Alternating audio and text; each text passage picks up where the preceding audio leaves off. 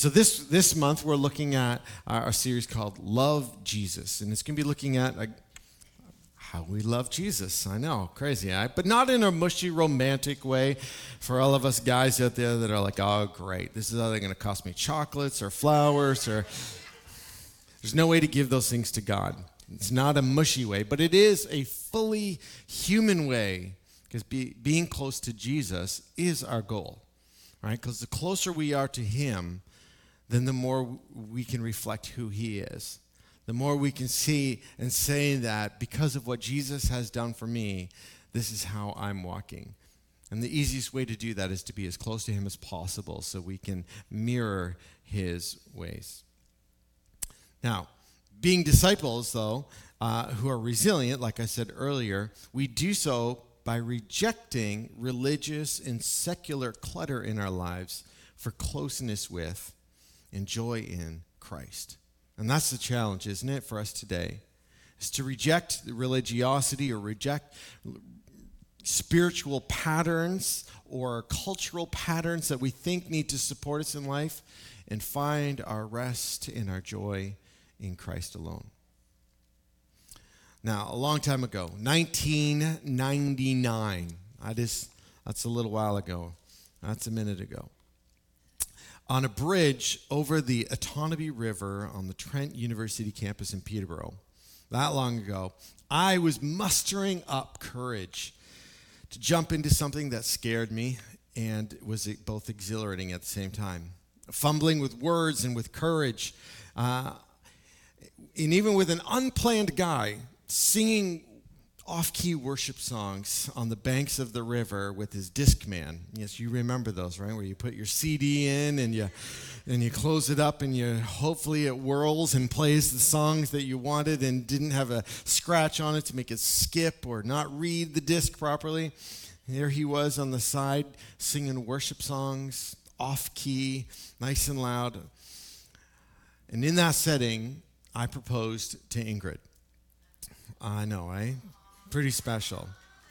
Now, at this point in our relationship, there was absolutely no doubt that we were going to get married. We had already talked about our future together and things like that. I had just yet to propose to her and put a ring on her finger. So in the middle of that situation, the thought of your future hanging on a yes or no question, what it does is it puts fear and doubt in places that it doesn't belong. Now, if you've met Ingrid, you could understand that it would be crushing if she had said no to me in that moment, because she's a pretty special woman. But we often do that, don't we? We have moments where fear and doubt creep in. But to move forward in our relationships, someone has to go first. Someone always goes first. It doesn't often matter who goes first, as long as someone initiates. And yet with our faith, it actually does seem to matter who initiates. Because closeness with Christ is a single yet it's a significant shift from the way we normally view things, how we view initiative and how we approach God. And the biggest thing is this: God goes first. God always goes first. Now listen to these two verses in quick succession together. By this we know love, that he laid down his life for us, and we ought to lay down our lives for the brothers. And we love because he first loved us. Now you may say, for sure, I know that, Pastor Jeff. I've heard those verses or something very similar. I know that God loves us, that God came for us to save us because he loved us. I know John 3:16, God so loved the world that he sent his only son. I understand those things. This isn't new information. And yet, often in our spiritual practices, in our relationship with God, we feel like we are the ones initiating. We're the ones approaching God. We're the ones starting conversations. We're the ones beginning new adventures in God. So what is the shift? What shift do we need to take? Well, when you posture yourself to pray, know this, that God is already present. He's already listening. He's already speaking. You're just joining in. When you start to read the Word, guess what? The Word is already reading you, preparing for you to have enlightenment and revelation. When you exercise faith and take a step, the Spirit has already prepared a way. When you release something to God and you give it to Him, something that was either a burden or hard on you, and you give it to God, it unlocks something that He had planned but was waiting on you. Who here can testify with me that there's often a breaking point when it seems we have to do something. We have to lay something down before God. We have to submit or correct or confess something. And the arduousness of that process was on our end. For when we finally relent, when we finally give in to God, it seems that God showed up. But it was like He was already there waiting with His grace. That He opens the door almost before we can knock. Have you had that experience? I know I have. Because when it comes to Jesus, there is never a time when it's all up to you. God always goes first. Paul, the writer of a lot of our New Testament that we often speak of, he wrote about when sharing with Jesus with others. And this is a verse that we've shared recently over the last little while, which means we should probably pay attention to it in our hearts, that God keeps laying it on our hearts. He made from one man every nation of mankind to live on all the face of the earth, having determined allotted periods and the boundaries of their dwelling places, that they should seek God and perhaps feel their way towards Him and find Him. Yet He is actually not far from each one of us. For in Him we live and move and have our being. He created, He initiated, and calls and seeks us. And He asks us to seek Him. And as we do, He is so close. He's waiting to say, I'm right here, when you turn to seek and find Him. In trying to understand what makes resilient disciples of Jesus, resilient followers of Jesus, Barna and a few others have done some research on that, and they interviewed and asked questions to many people. And between the ages of 18 to 29, that age group, the number one crusher of their faith happens to be a faulty belief that following Jesus rests exclusively on their shoulders. They've learned this from church practices. They've learned this from church rhythms. So to clarify, when it comes to their relationship with Jesus, they think they always go first. But we know the Bible shows a different story than that. And yet it is something that if we come to believe that we go first, there's 4 possible ways that this belief can erode our resiliency if you believe that you go first. First one is this, that Jesus no longer impacts our everyday life. If you go first, if Jesus is somehow waiting on you, if you're the one that needs to initiate, then what impact can He have on your life? Because He's just a bystander unless you actively engage Him in your life. So He no longer is active in your everyday life. If you don't invite Him in the morning, if you don't invite Him into your day, does He just sit on the sideline waiting? Is He just sitting on the bench waiting to get into the game because you don't invite Him in? Second way is this, that Jesus no longer shapes our whole life. If we don't feel like Jesus goes first, if we feel like we go first, that means we have to chart our life, don't we? We have to look ahead and plan what our future looks like. We have to figure out the ins and outs and navigate what it looks like to make it through this life in a successful way. He no longer impacts every aspect of our life as compared to when He goes first. And we say, Jesus, my life is yours. You're going to be the filter that I view everything in my life through. My family, my finances, everything goes through you. My career, I focus my life, my career, through the lens of you and your will for my life. Third one, we search for deep joy and satisfaction somewhere or in someone else. Because if Jesus doesn't go first, then we look elsewhere. He's just one of the options on the shelf for us. We can look to other things and other people to fill that need and that craving within us. We look into our relationships with other people, our marriage relationships, romantic or friendships. We look to those relationships to fulfill us and bring us joy and completion in life. And yet we have to keep searching after them because we never quite get it. Which leads us on a continual search. And the fourth one, Jesus becomes merely a way and not the way to experience fulfillment in life. Because when we go first, we choose that fulfillment. We choose what it looks like, rather than finding our fulfillment in the fact that Jesus is there. He's always been there. He's always will be there, waiting for us, wanting to walk with us through everything. So how do we slip into this? How do we slip into having those things? We wouldn't necessarily go into our faith and go like, these four things, this is how I want to live my life. I'm always going to have God as second. I'm only going to invite him into what I want to invite him into. I'm only going to live this way. I'm going to search for joy and satisfaction in multiple places. We don't start our faith that way.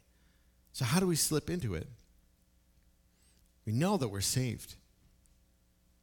It begins with a false belief that our faith rests on us and not on Christ.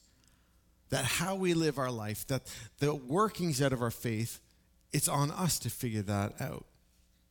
Now, you may have been wondering why I had this weight here. 15-pounder, you think, okay, that's not bad. Most people should be able to lift that, do whatever. Not a big deal. Now, if I were to have this weight in my hand and I were to hold on to it for like an hour, right? And it's not going to be a huge problem, but my arm's going to ache after that, right? Like this is a lot to carry around for an hour if I had to do this whole service, right? By the end, you'll be like, oh, you want to maybe switch hands after a little while, shake your hand out and stuff like that. By 4 hours, though, my old arm's going to feel numb, isn't it? I'm going to be like, it's going to feel like not 15 pounds, but like 150 pounds. I'm going to feel like it's pulling on my shoulder, and it's just going to feel awful, isn't it? It's going to be horrible. All I will think about is putting the weight down. The amount of weight doesn't really matter. It's the fact that I'm the one holding it. I'm the one that thinks I need to hold all that weight of the relationship with God. That it's all on me. Some of you are hoping that I was going to try and hold that for the whole message, didn't you? I'm not silly. Take two people. One, both are following Jesus, okay? Both are following Jesus. Both are exercising all spiritual disciplines. They're reading their Bible, they're praying, they're doing charity or trying to give to God, and things like that. They're all trying to practice those things. One believes that God always goes first. Whatever they do, they trust that God is actively already at work in what they do, how they approach life, the situations they come up against, the challenges and the good things. Somehow, some way, God is always in the mix. He's been there before they enter into it, and he'll be there after they go through the problem. They walk through it that way. The other that's practicing spiritual disciplines, they feel like they always go first. Whatever they do, they feel the weight of that relationship with God resting on their actions. That they have to lead in prayer.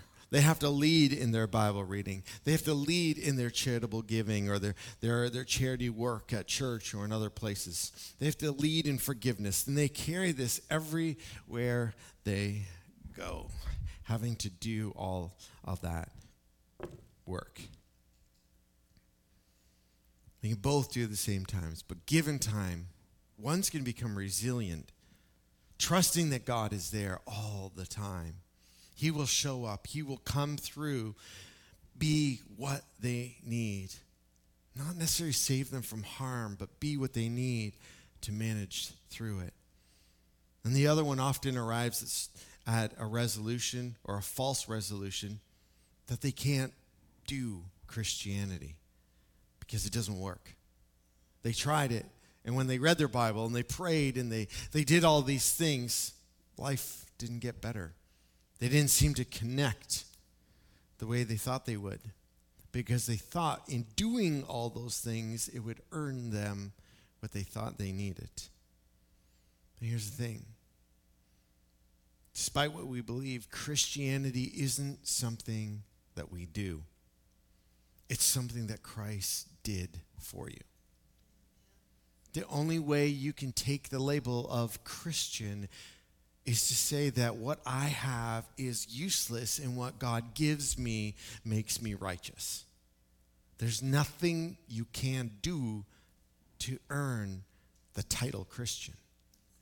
It's something that you embrace because God says, I love you. I'll die for you. I'll give you my righteousness so you can be made clean and whole. Christ has saved you. He has sanctified you. Christ allows you to take, like I said, his righteousness as your own, to be declared clean. We trust the finished work of Christ as he works on the unfinished work of our hearts. God went and always goes first.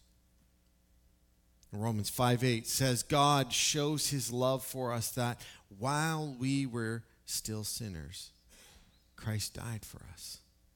When the weight of following Jesus falls on your shoulders, you begin to live from the should. I should be praying more in my life. I should be reading God's word more. I should be forgiving people more and really meaning it when I forgive them and not just saying it.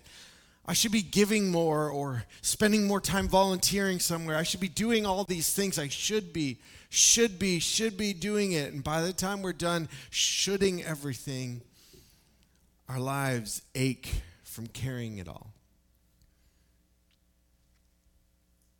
Again, you may need to do some of those steps in obedience to God. God may say to you, I'd really love to spend some more time with you. I'd really love to have you read my word so I can reveal myself to you. I'd really love for you to do that. But I want you to hear what happened even as I said that. You had an invitation from God. He was already there asking you to come to a place that he is. He initiated. He started. He went first.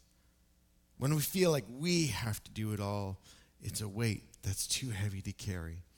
And it's a weight that doesn't get you the strength that you need because it's your strength, not his. All of this, again, might be your obedient steps to take, but not from a should. It should come from a can. Because of Jesus. Because Jesus always goes first. I can pray more. I can forgive even when it's hard. I can read my Bible. Because Jesus did. I can. It might not seem like a significant shift, but again, the weight of it, it doesn't matter to shift it from yours to God's, but shift it over to him, because the longer you try to hold it, it'll wear you out. And again, I'm not trying to remove obedience or surrender or repentance. All these things we need to, quote unquote, do. But none of those things we do alone. They're always from an invitation of Christ. In Christ alone, we exercise our faith. Listen to how Isaiah spoke prophetically about Jesus and us. And I want you to pay attention. I've written it on the scripture. As you see it on the screen, you'll see that the words are underlined. And that's even a great way in our Bibles to as we're studying. When we see something, just to underline it. Underline the important parts that we cite, and then in the margin, just put down why we thought that was important. And so you could look at this passage that we see in Isaiah, and you could see the difference between what he carries versus what we carry, the weight he carries versus us. Because it says, surely he has borne our griefs and carried our sorrows. Yet we esteemed him stricken, smitten by God, and afflicted. Meaning we looked down upon him. Even though he was carrying that for us, we didn't regard him at all. But he was pierced for our transgressions. He was crushed for our iniquities. Upon him was the chastisement that brought us peace.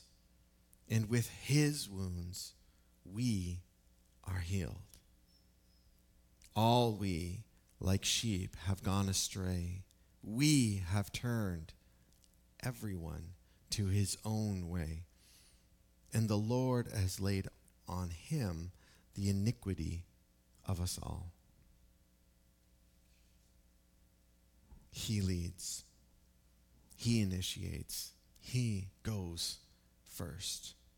And if the enemy can bring deception where we believe that it all rests on us instead of the joy of the Lord being our strength, then even following Jesus can drain us of our strength. Our following Jesus, it does develop in two ways, though, right? It is a being and a doing. In following Jesus, an effort is necessary, but there's never room for earning. Our effort in following Jesus is being in step with him and not being enticed by the ways of the world and not listening to the habits and the desires of the flesh. We have effort in doing that, but it doesn't earn us anything.